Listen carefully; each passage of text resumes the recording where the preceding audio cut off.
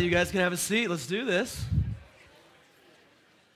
Jump into the Word of God. Hey, if you have a Bible, you guys can open up to 2 Timothy chapter 3. It's in your New Testament, deep into the back of your Bible. 2 Timothy chapter 3, that's where we're going to be. Okay? Let me first pray for us. We had a lot of announcements, but we had a great worship time, man. I love how sometimes the songs line up perfectly with what I'm going to be talking about, what God's Word says. So, Lord, thank you for this morning. We thank you for music and how it stirs our hearts and our affections towards you. I know a lot of times people, they, as silly as it might sound, pick churches based on worship.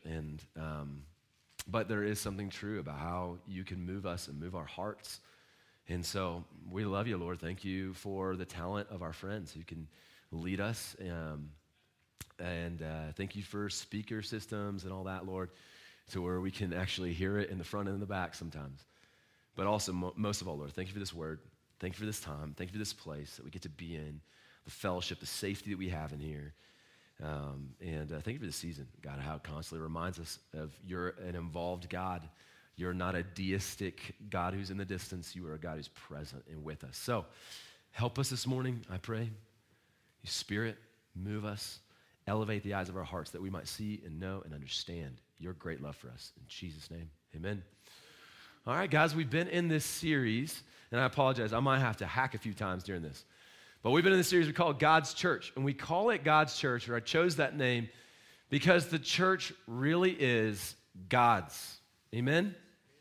It's not Greg's, it's not the Pope's, it's not anybody's, but God's. It belongs to him.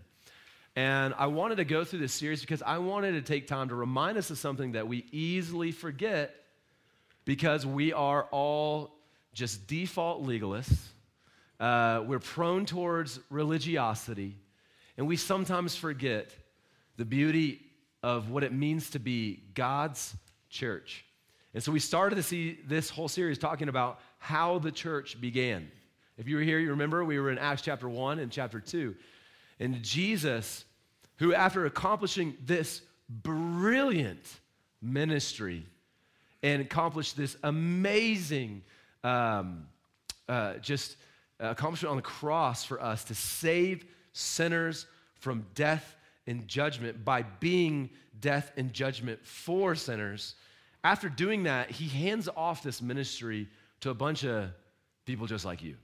It's weird and crazy, but he empowers them with his Spirit, and the Spirit comes within them, and they're able to speak and carry on the ministry that Jesus had taught them. And it just kicks off this amazing thing. And so at the beginning of the church, God is involved. It's his thing. He's kicking it off. He's doing it through human beings. The next week, Chet taught, I'm thankful for him, and we talked through what is the church known for? And we talked about the church is known for its love for one another, John 13, 34, and 35. Jesus tells them, hey, a new commandment I give to you, that you are to love one another, which is not new, but he says, as I have loved you, so you are to love one another. And then what does he say? By that, all people will know that you're my disciples. So what is Jesus basically saying to the whole world? Man, you want to know who are mine? Who is God's church? Look for those who love one another the way that I have loved them, who love each other with this sacrificial love, who care for one another, who bear one another's burdens, and so fulfill the law of Christ, as Galatians says. And so we talked about that, what that looks like, and how that first community, man, it was like almost natural for them, and how we got to work and strive by studying God's word to see what that really looks like to live that. We're going to talk about that. Then the next week, last week, I talked about the mission of the church, which is what? Anybody? Make disciples. There we go. It's to make disciples, all right?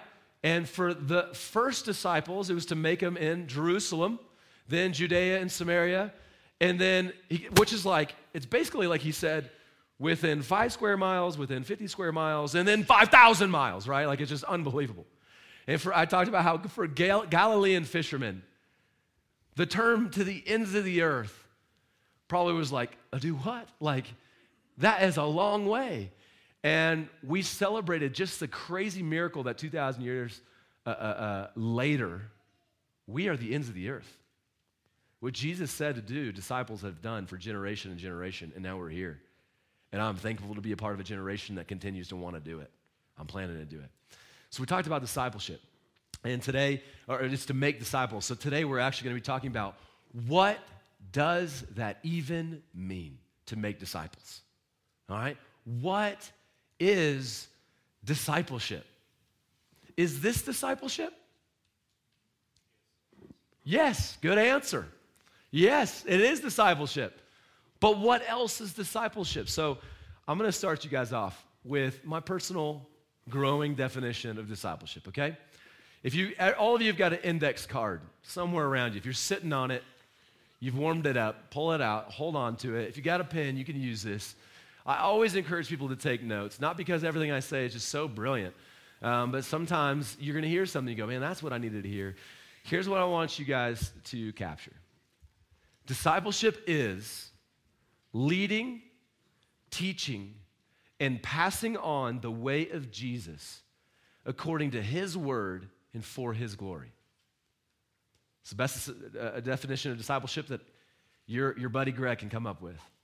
The discipleship is leading, teaching, and passing on the way of Jesus, okay, according to his word and for his glory. And so we're going to look at 3 layers of discipleship, okay? I'm breaking discipleship into 3 layers that we're going to navigate through with 2 Timothy chapter 3 and the first part of chapter 4.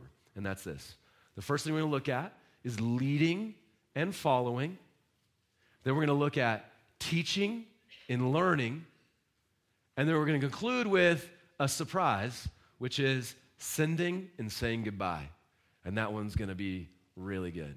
Okay? Leading, following, teaching and learning, sending and saying goodbye. So let's start with leading and following. When you think of leading and following, what kind of image comes into your brain? Somebody shout it out. This is a free space. Do it. What do you think of? Leading and following. Somebody tell me something. What'd you say? Okay. Somebody repeat what he said. That's halfway close. Sheep and a shepherd. So good. Love it. Somebody else. Hiking. Yep. Somebody leading. I did that for years. That's why I hate hiking now. Okay. Military. Absolutely. One of the first things that came to my mind. All right. Do we have this image? It's this. I just saw ducks. You ever seen a mom duck walking across the road, a bunch of little ducks following behind? When I think of leading and following, man, I think this is one of the greatest pictures of leading and following. It's this family walking together. And one who is bigger and maybe knows a little more of what they're doing, telling the others, follow me, I'll show you where to go. Well, your Bible, guys, which is so incredibly good, shows us in Deuteronomy 6 a very similar picture. And God uses the family as a great picture to show you why leading and following starts at home, and it's so important. So Deuteronomy chapter 6, you don't have to flip there. I think it might be on the screen for you guys. Is it going to be on the screen? Come on now. I'm going to read it to you. This is what it says. It says, "Hear, O Israel." This is talking to the people of God. "You shall," and this is the greatest commandment. You guys, most of you, even if you didn't grow up in church, you know this. "You shall love the Lord your God with all of your heart and with all of your soul and with all of your might." Greatest commandment. "And these words that I command you today shall be on your heart." All right? So there's this priority of the head duck needs to have the influence of this command on his heart or her heart. You with me? But then what it says next, famous passage. It says, "You shall teach them diligently to your children, and you shall talk of them when you sit in your house, and when you walk by the way, and when you lie down, and when you rise." I love about this is that it's basically saying, hey, the greatest commandment, which the rest of the commandments of your Bible are basically just trying to help you understand how to do it, all right? To love the Lord your God with all your heart, soul, mind, and strength. As Jesus later goes on and quoting Leviticus 19, to love your neighbor as you what? Love yourself. The rest of your Bible is just an explanation of how to do those two things.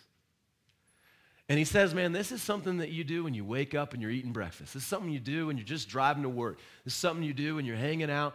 It's every area of your life. We're talking about it. because it applies to where? Every area of your life. Discipleship is about everything in your life. So let's go back to 2 Timothy chapter 3. Paul is a guy who, let's just be real, he knows the way of Jesus better than you and way better than me. And he's been training a young man. The guy's name is Timothy. Everybody say Timothy. Anybody here named Timothy? Nobody. One? You pointed at him? Nice, I love it. So Timothy is a student, a disciple of Paul. And look what he says in verse 10 of 2 Timothy chapter 3. He says, you, however, and he says, however, because he just described a whole group of people who don't really want to love the Lord your God with all your heart, mind, and strength, who don't want to love their neighbor as themselves. They want to go their own way. But he says, Timothy, you, however, you followed my teaching. Follow, the key word. My conduct, my aim in life, my faith, my patience, my love, my steadfastness, my persecutions and sufferings that happened to me at Antioch and Iconium and at Lystra, which persecutions I endured, yet from them all the Lord rescued me. What a really cool thing. What he's saying here is basically, he's like, hold on, I can mute it. You see that? Athleticism right there? What he's saying to Timothy is this. Hey, you didn't just attend my seminary class. You just didn't hear me teaching. You followed it. Man, you saw my conduct, the way I live my life, and you walked the way I walk. The ways of my life that were a representation of Jesus' patience, you walked out that patience. This was not just some theoretical following. This was real, everyday life type discipleship. It was an in the streets type discipleship, even in the midst of really difficult seasons. Do you see what he says in there? Hey, when we got beat here, you were with me. When we got persecuted there, you were with me. When we suffered an outcry and derision and all that here, you were with me. You were in it with me. This is a real life discipleship. That it's not a just talk about, but a walk about the way. Recently, guys, I've been doing something called Brazilian Jiu-Jitsu. It's the reason why 3 weeks ago I had a black eye up here, okay? Some skinny little kid kicked me in the face. It was a bummer. And I've been trying to pay him back ever since then, all right? But he's scrappy. And so here's what's really neat about Brazilian Jiu-Jitsu, okay? No offense to you guys who like karate. It's just not karate, okay? You tell me you do karate, I'm just not too nervous if we get in a fight. You tell me you're a purple belt in jiu-jitsu, you're going to scare me, all right? And here's what's really great. So because I've been doing this and because I talk about jiu-jitsu, suddenly, my phone is reading all of my, all I'm talking about. So I'm on Instagram, and I'm scrolling the feed, and I see this video, and it's this guy commentating because these two guys are getting in a fight on a basketball court, all right? And it's kind of like, it's like a car wreck. You can't help but look. And so they're getting in a fight, and one guy, all right, takes the first swing on another guy who is a purple belt in jiu-jitsu. That may not mean anything to you. I invite you to go to Jason Potter's place and roll with the purple belt, okay? And then it might mean something. The guy takes a swing at him, barely misses, which puts him off balance, and the purple belt gets a hold of him. And when he gets a hold of him, takes him to the ground, it is show over. And this guy starts doing things to him that are just, I've seen at the gym, I've felt them, they're abusive. And he eventually gets this guy's leg locked up, and you can see he is telling him, and the guy who's commentating is, this guy right here can snap this man's leg easily if he wants to. And you can see the guy is trying to talk him down. He's telling him, I will break your leg if you don't back down. And here's the thing I want you to know. I tell you that because so much of Christian discipleship is a lot of YouTube watching and teaching, but not a lot of training and walking through it in the gym. Because guys, listen, that guy did not know how to do those things because he went to a jiu-jitsu gym and watched people do it. He doesn't know how to do those things effectively because he watched a YouTube video about it. He didn't listen to a podcast about it and therefore knew how to do it. What did that guy do? He practiced the way with people who were better than him, who showed him how to do it, who broke it down for him and showed him and led him into the way. Do you understand? It's a real practical way. And so Paul makes it clear that everyone who wants to follow in the way of Jesus needs to know how to do it in real life. Because real life is where it really happens. Look what he says in verse 12. Indeed, all who desire to live a godly life in Christ Jesus, you will be persecuted, while evil people and imposters will go on from bad to worse, deceiving and being deceived. Friends, listen to me. There's a lot of Christians who are just deceptive. They talk the game, but in the streets, as soon as persecution rises or a little criticism rises, they disappear. And he says, man, if you want to follow in the way of Jesus, find somebody who's walking in the way of Jesus. They're going to show you how to do this in a way that is real and practical, not theoretical. Because, guys, I don't know if you know this, but Jesus was not theoretically crucified. And Jesus' teachings were not theoretical. They were real, and they were relevant for every aspect of your life. So what do you need to know about leading and following? Is that discipleship is a leading and following in every single part of your life, and your Bible applies this teaching in every part of your life. Let me give you some examples.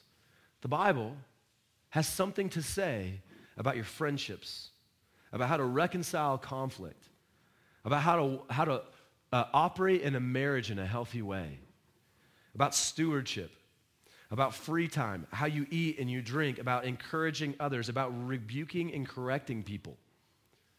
Now, you can go and read it, but man, isn't it a different thing when somebody shows you how to do that and invites you in? So let's talk some application. Huh? Right? Is that good? You guys want that? So let's just talk about it. Now, I can't apply all this with you, but let me give you a few ideas. Where is your index card? Do you have it? You find it? Wave that thing at me. All right, good. You got one. All right. Take your index card. If you've got a pen, I want you to do this. All right? If you don't have a pen, use your phone to do this, okay? Be creative. You can accomplish this. Here's what I want you to do. Let me just lead you in the way for a moment. I want you, pick a side, to write down the names of the people that you are discipling. Write them down. The names of the people you go, this is somebody that I'm discipling, leading in the way of Jesus. Okay, I want you to write it down. And on the other side, I want you to write the names of the people who are leading you in the way of Jesus. Not teaching you in the way, leading you in the way, as I've just described it. I want you to write down some names. Take some time. I want you to do that. I'll come back in a second.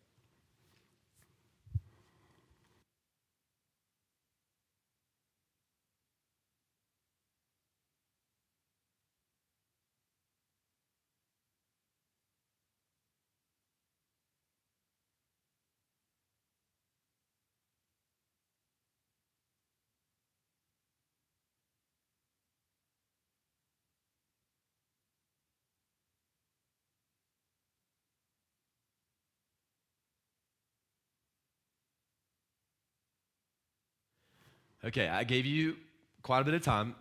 So I've done this recently. If you go into my office, which one door you can't get through because we've got a sweet little lock on it, and the other door you can absolutely get through because the door's broken. So that's confusing. But on my wall, I've got a list of 40 people that are a part of what you just wrote down in my life, okay? Which is just crazy. But here's what you need to understand. Who are the names that are on there, okay? It's a lot of the people that I do everyday life with all the time. It's my family, all right, because I've got some ducklings in my house. They're in my discipleship. I lead my kids. So if you didn't write your kids' names down, guess what? You got 1, 2, 3 machas, 17 little ducklings who can follow you, okay? Now, here's the thing. Didn't I tell you that discipleship applies to everything? Some of you guys, when you were going to write down names, you didn't write some names because you're not leading a Bible study. Am I right? You're not leading in a Bible study, so you're going, I'm not leading in a Bible study, so I'm not discipling anybody. And I go, you're kind of a little bit wrong. Because a discipleship is everything. You need to understand, you walking in the way of Jesus or not walking in the way of Jesus is teaching everyone around you something. Something. I sometimes disciple my children in the wrong direction, not Christ's way. And Olivia, because she's a smart little cookie and manipulative, just like her dad, will go, Dad, why did you do that? You said you would do this, but you didn't do it. It's like, And she's right. My discipleship did not line up with what I say I believe in. Hey, Olivia, would you please forgive me? Now, why did I ask forgiveness? Because the Bible teaches me to do that. Is that discipleship? That's discipleship. When I'm teaching my daughter how to wash dishes, we're talking about how we do a good job. That's discipleship. Now, is it the most important discipleship that she knows how to do dishes, or is the most important discipleship talking about the way of Jesus? Yeah, it's the way of Jesus. But we talk about when we sit down, when we lie down, when we eat dinner, when we do all these things. And listen, I want to be honest, I'm not that great with my family and my kids. I want to get better at it. So I have people in my life who show me how to do it better with my kids. Guys, if it applies to everything in your life, there should be more people on your list. Okay? So I tell you that because I don't want you to overthink it and I don't want you to underthink it. I just want you to realize you're influencing people around you all the time. Are you influencing them in the way of Christ? That's a question next that I want you to ask yourself. Is the way I live my life showing people the way of Jesus? Not that you're saved by grace through faith and by faith alone and Christ alone and all the solas, because the way you handle your business is not going to show all the solas of theology, but does it show the love of Christ, the kindness of Christ, being diligent, working with excellence? Does it show those things? And then do you then explain why you do that? Do you understand what I'm saying now? Somebody. Guys, this is I'm showing you 3 things. This is probably like number 1 on the list of discipleship of what you think about is what I'm going to say in point 2. It is far and away the only thing you guys think about. And then way below that is leading and following. And this is the reason why I just, be frank, struggled with being a part of the church. Because we wanted to talk a lot, but nobody wanted to show me how to do it. And I just got sick of hearing that all the time. Somebody show me, man. And show me why with Scripture. Let's do this. Okay? Here's the second thing. All right. You got nobody on your list. You call yourself a Christian. Let that be a warning to you. Okay? You should have some names on that list because everybody who is a disciple of Jesus is making disciples of others. Everyone. So here's what I want you to do. Go find somebody and invite them into your life, not just your Bible study. Invite them to come to dinner with you. Invite them to come to work with you. Invite them to come to a conflict resolution and tell them just to sit and listen and watch how you resolve conflict with somebody. Invite them in. Let them see the way you operate as you try to follow Jesus. Number 2, anybody in this room ever said in your life, man, I just can't find anybody to disciple me? Anybody? Raise your hand. Be honest. I hear this all the time. Zoe and I were just talking about this. It's like nobody will disciple me. And it's like, okay, go ask somebody. So that's my next practical application. Do you want to be discipled? And most of you would go, yes. All right? Maybe you guys are all tired right now, but you'd say yes. Here's what I want you to do. Go invite yourself in. Go, hey, will you disciple me? Can I come with you? Will you show me how you do this? How did you spank your kids? Right? What does this look like? How do I show them Jesus? Would you show me? Here's what I want to tell you. Young in the faith friends. A lot of the older in the faith friends, they don't think you want to listen to them, so they never invite you in. They're just as nervous as you are. So if we just meet each other in the middle, there might be a lot more discipleship in this community. You understand what I'm saying? So stop playing this, I don't know if they like me, and I don't know if she likes me. Don't play that game. Stop it. This is not a dating game. This is discipleship. Okay, so there we go. We walked through it. Don't wait, go. Let's go to, that's leading and following. It's so important that you guys begin to see, stop attending services if you're not willing to lead others in the way of Jesus. Stop learning so much if you're not going to actually put that thing into practice and live it. I love C.S. Lewis says, 90% of the time we don't need to learn something new, we just need to be reminded of what we already know. Okay. Paul's going to basically say that. Let's go to teaching and learning, all right? This is the most popular form of discipleship. You're doing it right now. I'm up here teaching you something. You're maybe learning a few things, okay? So Bible studies, Sunday sermons, podcasts, books. Guys, it is infinite. There are so many commentaries to read. There are so many Christian life books to read. There are so many sermons you can now download and listen to of guys who are way better at this than I am, right? So much. So let's talk about 2 lies.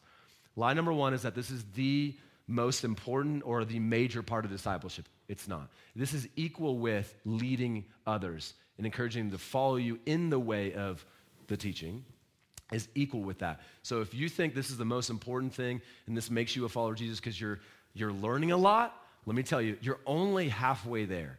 You're missing a massive chunk. Find somebody who will show you the way. Lie number 2. Everybody is called to make disciples who is a disciple of Jesus. But the lie that a lot of you guys believe is you believe that you don't know enough, so therefore you shouldn't teach. Let me tell you, there's a warning in when you don't know your Bible very well and you start being very confident about what the Bible says and you're wrong, that makes you dangerous. It's true. But John Piper doesn't even know all of what the Bible is trying to say, and he gets it wrong sometimes, and so does MacArthur, and they all disagree with each other and blah, blah, blah. Okay, here's the reality is, every Christian has something to say. Every Christian has something to teach, and let me tell you why. You can't be a Christian if you have nothing to teach. Because it means you can't be a Christian if you haven't learned how to come to Christ. If you've learned how to come to Christ, you have something to say. Now, do you need to be humble? Somebody answer. Dang right you do.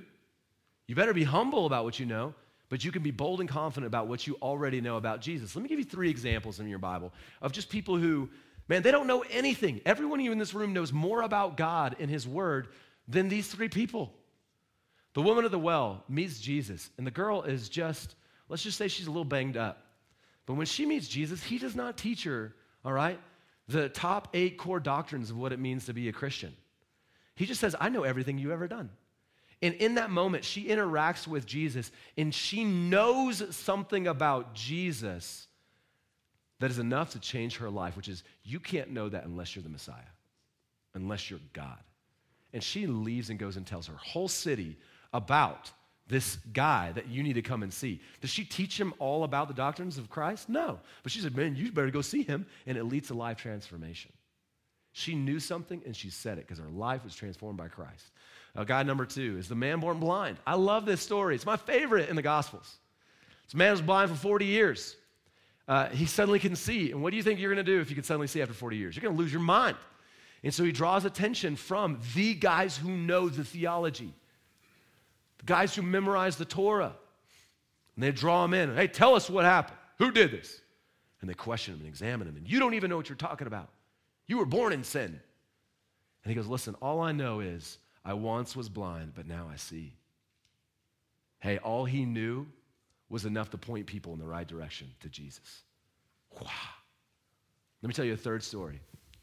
Jesus, when he was crucified on the cross, there's 2 men on either side of him, right? One man mocked him. What did the other man do? That man rebuked the man who mocked and turned to Jesus in faith and said, please remember me. And he believed that this has got to be the Messiah. This is not right. We deserve to be here. You don't. Wow. And what did Jesus say to him? Today you will be with me in paradise. Did he know all the theology? No, but he had something to say. And that testimony is in our Bible, and it fuels my faith. Thank God for that man. Okay, so listen. You guys got to understand the lies. Now, let's turn to Timothy, because some of you guys, man, you know your Bible really, really well. Thank God. Man, there's nothing better than people who know their Bibles really well. I love that. So Timothy's a guy who knows his Bible well. Let's go back to verse 14 of chapter 3. Okay, so in this discipleship, he looks at Timothy and he says, but as for you, continue in what you've already learned and have firmly believed, knowing from whom you learned it, and how from childhood you've been acquainted with the sacred writings, which are able to make you wise for salvation through faith in Christ Jesus. All right, so before we move on to the word, Timothy had a real unique opportunity in that he had a mom and a grandmother who loved the Word of God. And they taught him the Word of God. When I say Word of God, they taught him the Old Testament scriptures. They showed it. They raised him in it. So mamas, you teaching your kids the Word of God is so powerful. Amen? Do it unashamedly, constantly. Men, that doesn't exclude you. You absolutely should do this. Actually, the imperative is on you. But mamas and grandmamas, pray and teach your children and your grandchildren the Word of God. It had such an influence on Timothy. And then eventually, it catches the attention of this guy named Paul, an apostle of Jesus. And he comes in and goes, let me just show you Jesus throughout the whole Old Testament. And so he had a unique opportunity. He says, man, hey, listen. He doesn't just tell him, go learn more things, Timothy, and then you'll be ready. He says, man, what you've already believed, what I have taught you, what your mom, your grandma, and me, what we have shown you, continue to live in these things. They don't have to change. They don't have to change. You've been taught, now teach. That's where we're headed next. But what has he been taught? He's been taught the scriptures. Okay? He doesn't have a New Testament, but this includes the New Testament, all right? Go to 2 Peter 3, 15 and 16, you'll see why. But he's telling him, man, the word of God is powerful. So let's go to 2 Timothy 3, 16 and 17. This, guys, if you're looking for a memory verse, memorize this one. These two. So incredibly good. What he's about to tell him is, hey, you've been trained in the scriptures, continue to believe the scriptures. And he's about to say what the scriptures are, what the scripture does, and what the scripture produces. You ready? Let's look at it. Verse 16. What is the scriptures? He says, all scripture is breathed out by God. What is scripture? It is what? It's the word of God. It's his breath. Okay?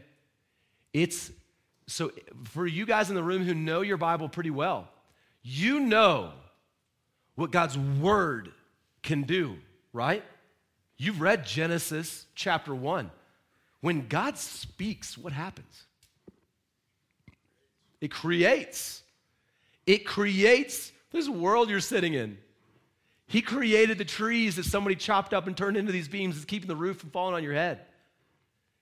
God's word has the power to create. But what did he do to make us unique from the rest of creation? He breathed a breath of life in us. In Latin, spiritum means breath. He gave you spirit. God's word is, I think John Piper gets it so right in his book. He wrote a book called Reading the Bible Supernaturally. And what he says in there is that the word of God is not just ink on a page. It's got power. So what does it do? Look at verse 16 again. All scripture is breathed out by God because it's the word of God, and it is profitable for teaching, reproof, for correction, and for training in righteousness. Look, it's going to tell you, hey man, that's a dangerous way to go. Hey, you should stop. You should pull back from that direction. Hey, this is a great way to go. This is where you need to be. You want to see the right way that leads to life, the thing you're looking for? Man, this is the direction. It's going to show you the way of life. That's what it does.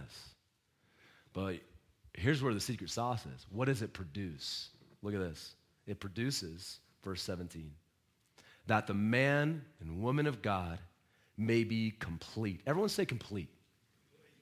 All right, 12 of you. Equipped for every good work. This, guys, we cannot underestimate. Think for a moment how many advertisements you saw from Black Friday and all that stuff that are offering you something that's supposed to bring your completeness. Isn't everything about making you complete?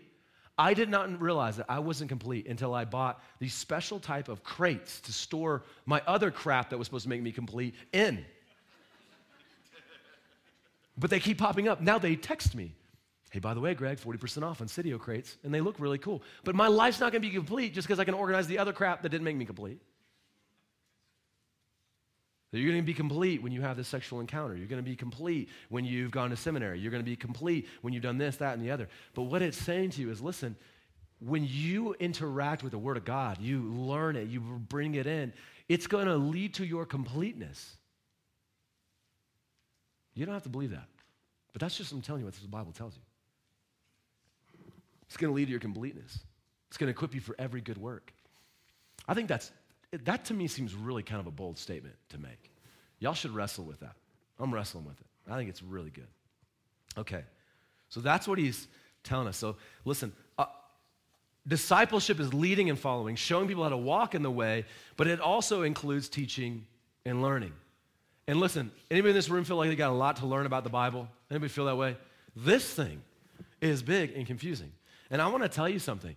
I've spent the last 18 years reading it and learning it, not as well as others, but I want to tell you, the more that I learn, actually, when I left the Watermark Institute, my buddy asked me, he goes, hey man, do you feel more confident? And I said, no man, I feel way more humble. I feel like the more I learn, the more I realize I don't know anything. Anybody deep in walking with Jesus and you go, I feel the same way. Like the more I learn about God, the more I go, what? I saw an interview, this gal when, what's his name? Billy Graham was in the hospital. He's like 92. And she came in to interview him. She goes, hey, do you feel like you've arrived? Oh, that was weird. And Billy Graham, yeah, that was like, wow, all right. I almost thought somebody was behind me. I was like, I guess we're closing out the message. Here we go.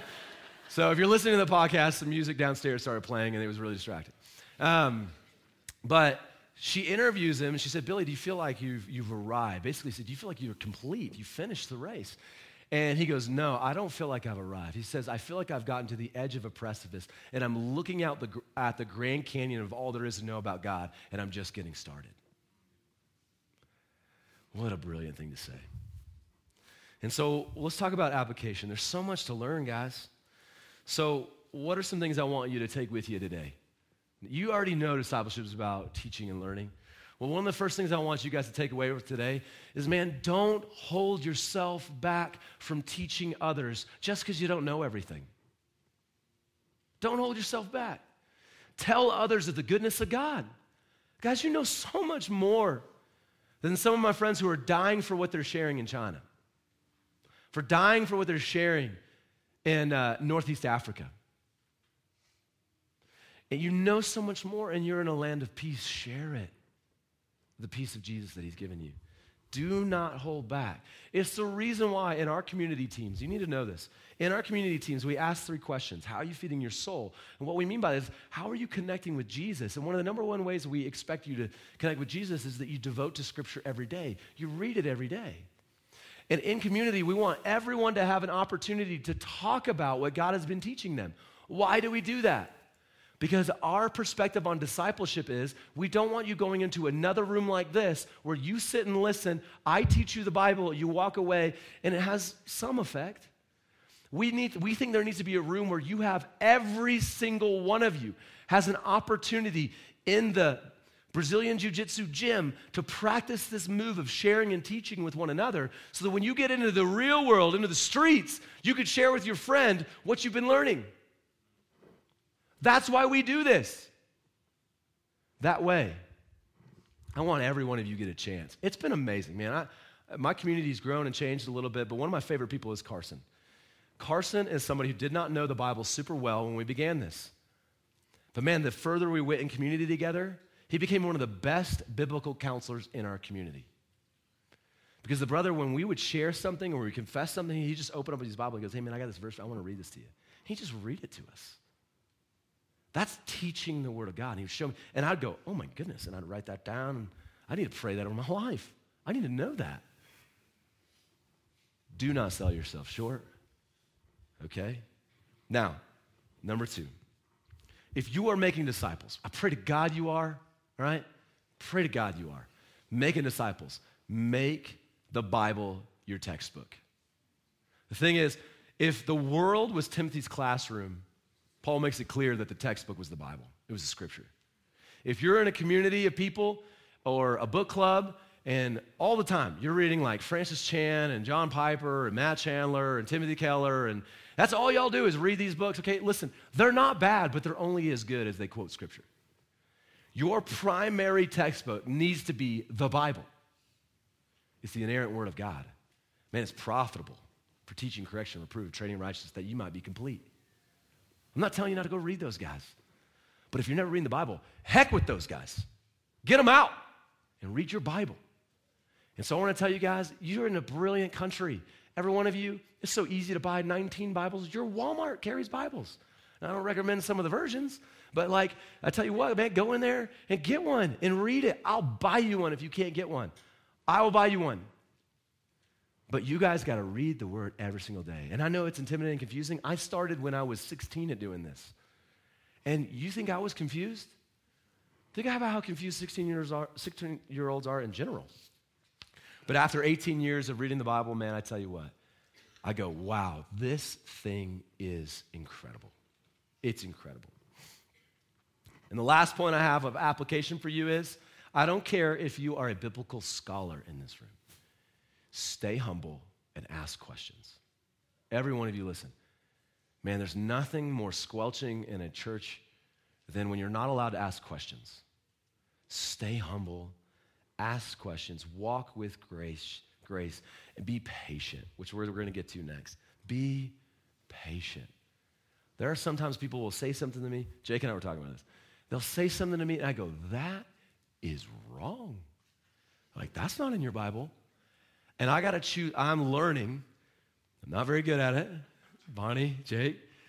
I'm learning to choose wisely when it's time to correct them versus not. And there's times where I got to be really patient and go, okay, look, I'm gonna let that one slide. It's not even in your Bible, okay? And there's times where I do correct. But man, be patient. I get really excited when I just see a kid reading his Bible. Even if he's interpreting weird crap, I'm like, you're 15. Like, you ain't gonna get this, all right? But man, you're reading it? Keep that up, brother. That's awesome. Stay humble, ask questions. All right, leading, following, teaching, learning. Now for the one I think is the most important for all of you, and I'm going to do it with you this morning, and I hope to God you accept the invitation. It's sending and saying goodbye. Okay, I'm not saying goodbye. Let me just say that first, okay? Because I thought maybe somebody would be like, do what? Sending and saying goodbye.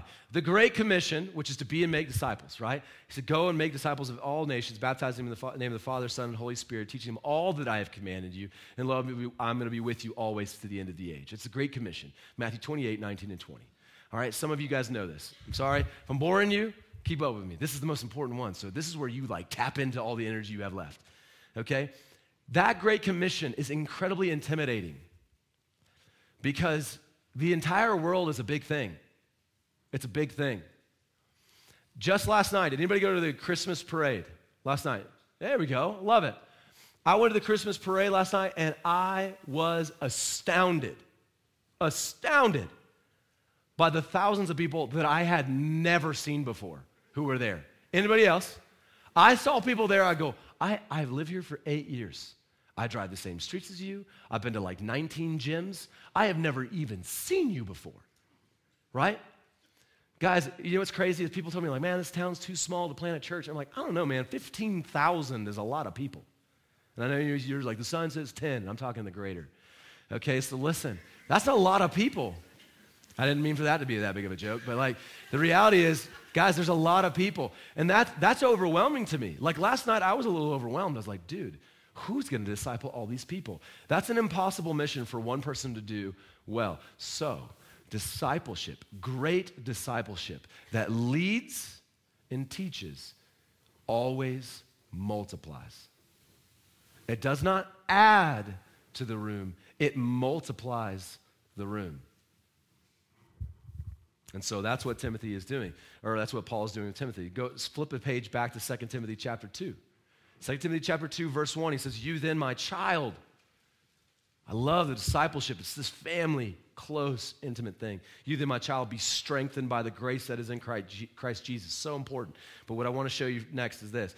And what you have heard from me in the presence of many witnesses, entrust to faithful men who will be able to teach others also. Do you see what he's saying there? It's 4 layers of discipleship, okay? Paul to Timothy, Timothy to faithful men to others. Do you see this? It's a multiplication. It's not just an addition. So we got to grow this thing far and wide. We need more people who can teach. We need more people who can lead. We need more people who can train. We need more. Because when there's 13 to 15,000 people in Cody, man, if you think that's my job to come to your job and to disciple all the people in your job, man, you're crazy. Who do you think I am? Even Jesus said, you're going to go do far more than I could ever do. Why? He's saying you're going to do it because I'm going to send all of you out. So, when I graduated from the Watermark Institute, great institute, they gave me this. You know what this is? Any track athletes in here? It's a baton, yeah. And so on this is written 2 Timothy 2:2, things you've heard me say. And what they told me when they handed me this was hey, listen, as imperfect people who've now taught and trained you and led you, we are handing you this and saying, as an imperfect man, now go and lead others. They handed me the baton. And some of you guys who've been a part of my 2 Timothy training that we do twice a year at Outpost, I've showed this every single time. Some of you guys have seen this. I keep this in my office. That's the kind of ministry that we should be a part of. Constantly sending people into places, handing over the baton of God's gospel truth and the way to follow him, and saying, go and teach people the way of Christ. I'm sending you out.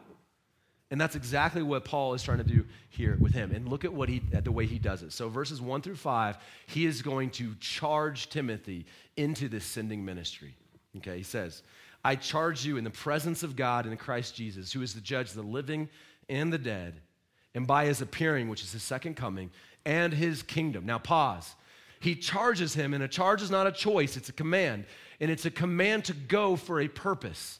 Now that's really important that you know that. All of you, I'm going to charge here in a little bit for a purpose. And the purpose is quite simple and clear. But the thing that is probably the most important about what he says in that first verse is whose authority it's under. Whose authority? Jesus' authority. He doesn't say, I charge you in my name. Do this because I, Paul, tell you to. Do this because your mom and grandma told me to tell you to do this. Because I charge you in the name of Christ Jesus, and then gives Jesus' credibility. In the name of Jesus. I'm about to show you why that's so, you know why that's important, but I'm going to show you another reason why it's really, really important. That it's in the name of Jesus, not in the name of Paul, that he's charging him. Now, what does he charge him to do? He charges him to, after he just explained what the word is, preach the word. Be ready in season and out of season. Reprove, rebuke, and exhort with complete patience and teaching. Okay? He's saying, listen, and you're going to see why he's saying this in a second. I'm going to show you. But teach God's word. Everything I've shown you and taught you, I want you now to go and teach it to others. You don't need new revelation. You need the word of God. Go and teach this. Now look what he says. Here's why. Look at the word for. For, because the time is coming when people will not endure sound teaching, but having itching ears, they will accumulate for themselves teachers to suit their own passions, and will turn away from listening to the truth and wander off into myths. Why is this so important? He knows something that Timothy maybe is just now discovering. And it's something in the last 2 years that I have been in a hard-fought lesson in. And it's something, guys, let's just be real, all of you experience, which is people-pleasing is incredibly hard to resist. It is if you tell me otherwise, then man, people's opinions of you don't matter, I'm glad. You're one of the few people on the whole planet that's true. The temptation to change the way we act or say things because people don't like them is something that all of us face. And Timothy, different than you, lives in a nation, in an empire, where Nero is in charge, and the murdering of Christians, and this is a later time in Nero when he's getting crazy, is happening. Do you think in his church there's people going, hey, Timothy, man, we don't really have to say it like that. Hey, why do you keep calling us to this? Hey, why do you keep bringing up this idea that we've got to change our sexuality? Hey, everybody in our culture is okay with sleeping with a temple prostitute. Stop telling us we can't do this. It's normal. It's not like we're sinning. And Paul's saying, listen, in season and out of season, when people look, all of you elected to come in here to listen to me. So in season, maybe you want to listen to me. But if you decide there's a season that comes in my life where you don't want to listen, he's telling me and all of us there's still one thing I need to teach no matter what. And it's not dictated by your authority. Whose authority is it under? I'm under Jesus's. When we went to plant Outpost Community Church, one of the questions, most popular question I was asked of our friends, was not, hey, where are you going to meet? What's the building? How are you going to get paid? Blah, blah, blah. It wasn't those things. It actually surprised me. The number one question I got was, under whose authority will Greg be under? Under whose authority are you under, Greg? All right, they didn't like my answer. And I started with a question. I said, all right, hey, I'll answer your question. But first, tell me, whose authority are you under? You want to hear something? This might blow your mind. Nobody answered me. None. Zero. I'm telling you, I got asked dozens of times. They didn't answer. I said, hey, look, I'm not going to answer you then. But here's what I will tell you. Scripture tells me that I'm under the authority of Christ. And when I go to stand before the Lord, I know who I'm going to stand before, and it ain't you. It'll be Jesus. And if I'm wrong, he'll help me. And thank God for his blood because it'll forgive me. But if I'm right, man, pay attention. You're under the authority of Jesus as well. You should take that seriously. And here's what's really great. Because I'm a people pleaser. I got struggle with fear of failure just like all of you. So I picked the worst job, right? Because I've got the job that nobody wants, but everybody's got an opinion about. Right? All of you. And so here's the thing. Listen to me, guys. Chasing the opinion of man is like trying to run around a track drunk. You won't know what's left and you won't know what's right. You'll be getting in and out of your lane, running into people and vomiting in the grass. And let me give you an example. I'm going to give you an example. A month ago, I taught a message. I came down and stood right here. One of my good friends came up to me and in tears told me, hey, that's the most humble and meek message I've ever heard you teach. I said, thanks. 2 days later, I got an email that said, hey, you performed spiritual abuse on the body with that message. Now, what do I do with that? I'll tell you what a person who's under the authority of Christ does. A person under the authority of Jesus humbles himself, says, I just want to listen for the truth in this. Because maybe I did say something that wasn't good. And I went and sat with my friends, and it was a fight, but we got to the place where we finally realized. And then what did I do last week with you guys? I said, I need to apologize. There was something I said on that Sunday that wasn't good. Now, my brother heard something that was meek and humble, and they heard something that was abusive. And I wanted to own it. You see that? But when you're under the authority of Christ, it makes it easy to do that. And I don't have to do that for people pleasing. I do that because I want to honor Jesus. Do you hear what I'm saying? I'm trying to disciple the crap out of you right now by helping you understand something that you need to know if you really want to do this. Because I just told my best friend Quinn, I was like, buddy, listen. I was like, I'm realizing the best way to shut up all the critics is to invite them to come do it with you. And I'm inviting you guys to come with me. Because as soon as you step onto this battlefield with me, you're going to shut up about a lot of things. Because you're going to find out discipling people takes a lot of patience. Because in season and out of season, people don't really want to listen. I have seasons where I don't want to follow God. I'm like, do I really want to do this? But praise be to God for my friends who love me and help me. All right, Greg went on but I'm back now. Be patient. He is sending Timothy, and he knows what Timothy is heading into. And so he's sending him, but he's also saying goodbye. I love this. Look what he says, verse 6. For I am already being poured out as a drink offering. This is Paul. He's probably in his 60s by now. And the time of my departure has come. I have fought the good fight. I have finished the race. I have kept the faith. Henceforth there is laid up for me the crown of righteousness, which the Lord, the righteous judge, will award to me on the day, not only to me, but also to all who've loved his appearing. There's two things I want to show you about what Paul does here that I think are just so brilliant for us today. And number one is that he tells us that ministry is for life. It's for life.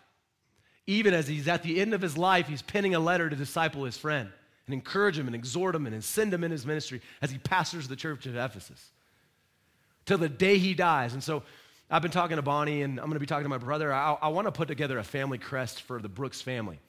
And so with that comes like colors and logos and all stuff and a motto. There's a motto I've kind of come across that I want to do, and it's these three Latin words, Dum habeo spiritum, which means while I have breath. And I want the motto of my family to be while I have breath. And what it means to me is basically this: while I have breath, I got work to do for the kingdom of God. Because as soon as I'm out of breath, I'm going to be enjoying the kingdom of God. So serving in ministry is just like marriage in the sense that it is till death do us part. Till the day I die, I hope, at my deathbed, I want people to know about Jesus. Okay? Second thing I want you to see is that it's a ministry should multiply. He's ran this race, but now he's handing the baton off. He says, go and do what I've done. And a multiplying ministry of sending people into opportunities.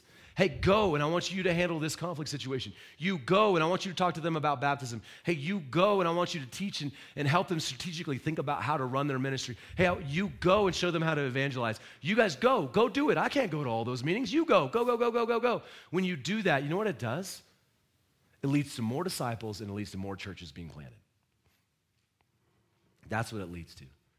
And I'm telling you right now, I'm looking forward to the day that some of you will go from being a member to a community team leader because of your growth in Christ, because people discipled you. Going from being a community team leader to maybe a community team shepherd, maybe a ministry leader, maybe an elder, maybe you become a church planner. I'm all for it, man. Let's let the Spirit lead the people. You're not under my authority as much as you are so much more under Jesus' authority. And he wants to see you guys go, and I want to see you sent. So let's talk application real quick, all right? And then we're going to wrap up because I don't even know what time it is. My watch died. It's free reign up here. The names that are on your list, all right, pull out your list, look at those names. The names that are on that list, in the last month, have you sent them into opportunities? Have you sent them to disciple their children, to go resolve conflict, to make that phone call, to evangelize a friend? Have you prayed them into opportunities? Are you sending them? Are you giving them chances? Or are you constantly standing in the way? Are you sending and giving them chances to lead and to teach and to grow? Okay? Have you sent them in the last month? All right? Number 2, on that list, if you were to get hit by a bus today, it's my favorite analogy, who's going to replace you? Who are you discipling to take your place? All right? If the answer is you look at that list and you go, man, none of these people, man, I don't trust them. Then what do you need to do this week to start adjusting your discipleship to giving them more and more reps and opportunities to take your place? It's the reason why Chet gets to be up here and gets opportunities to teach. I want to give the young man, we're the same age, I want to give the man a chance to do it. He's young in this opportunity.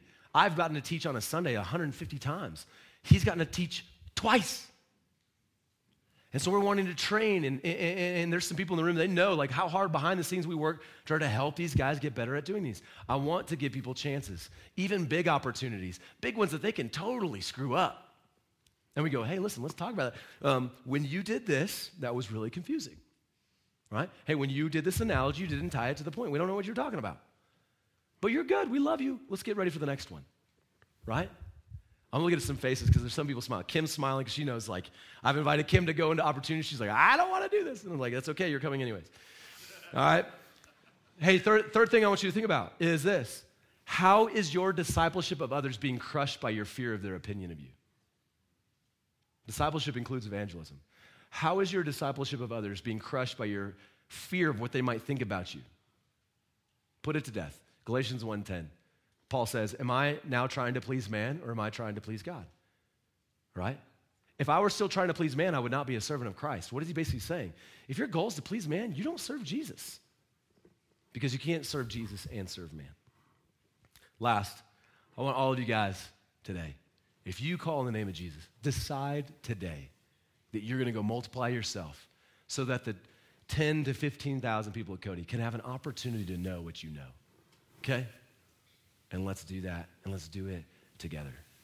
Friends, there's going to come a day where it's not God's best idea for me to be the pastor of Outpost Community Church. There's going to come a day where my kids they're going to graduate and they're going to leave my home. There's going to come a day where some of you guys are going to get sent and going to go pastor another church. Things are going to change over the next 2 decades. Jesus may come back. So are we preparing people? Are we preparing the next generation? Are we leaving the church in good hands? Or are we hogging all the opportunities to ourselves, afraid of what they might do with it? Let's be about giving it to them and giving them the best shot. And maybe they be a better church than we ever were. Amen? Let's go. God, thank you so much for this time together.